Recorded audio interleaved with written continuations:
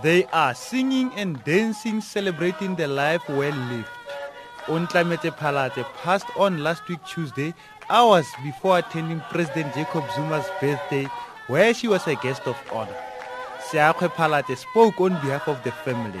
While we as parents, the family, friends, neighbors, and of course the entire human race are bereaved, again we also celebrate her life because Ontlametse Phalatse ga gona o tshwana na. Speaker after speaker described how Ontlametse's bubbly personality inspired them. She was also a social activist in her own right. Ontlametse adopted Lorato Primary School and was in the process of acquiring necessities to help improve infrastructure. School principal Tami Diani says Ontlametse Phalatse was an inspiration for hope.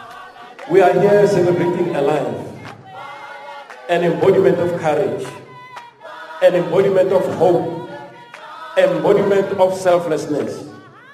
Indeed, we are celebrating a life of joy. Ontlametse matriculated at St. Dominican Covenant School.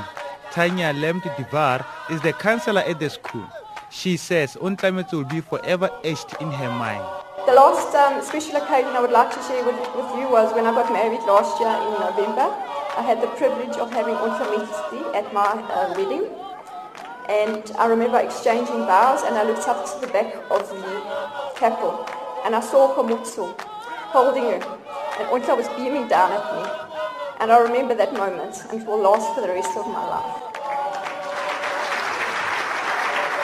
The school hall was packed to capacity with Tshwane Gospel Choir, Hebron Choir, and Agisana Social Club, ensuring those in attendance are kept in high spirits as they belt out gospel tunes.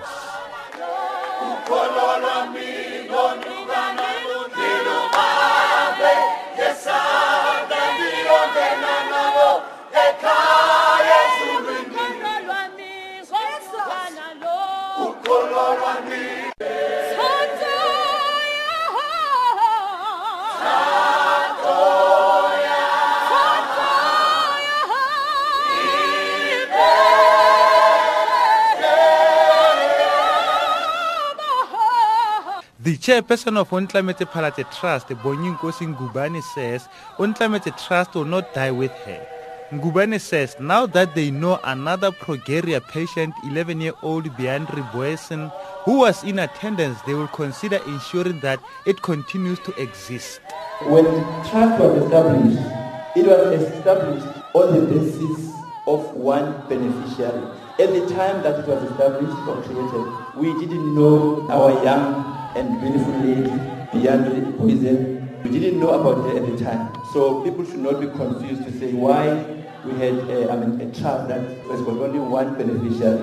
But the trustee or the board members of the trust will still go to sit down and decide upon those issues. One of Ontlametse's wishes before she died was to build a house for her mother.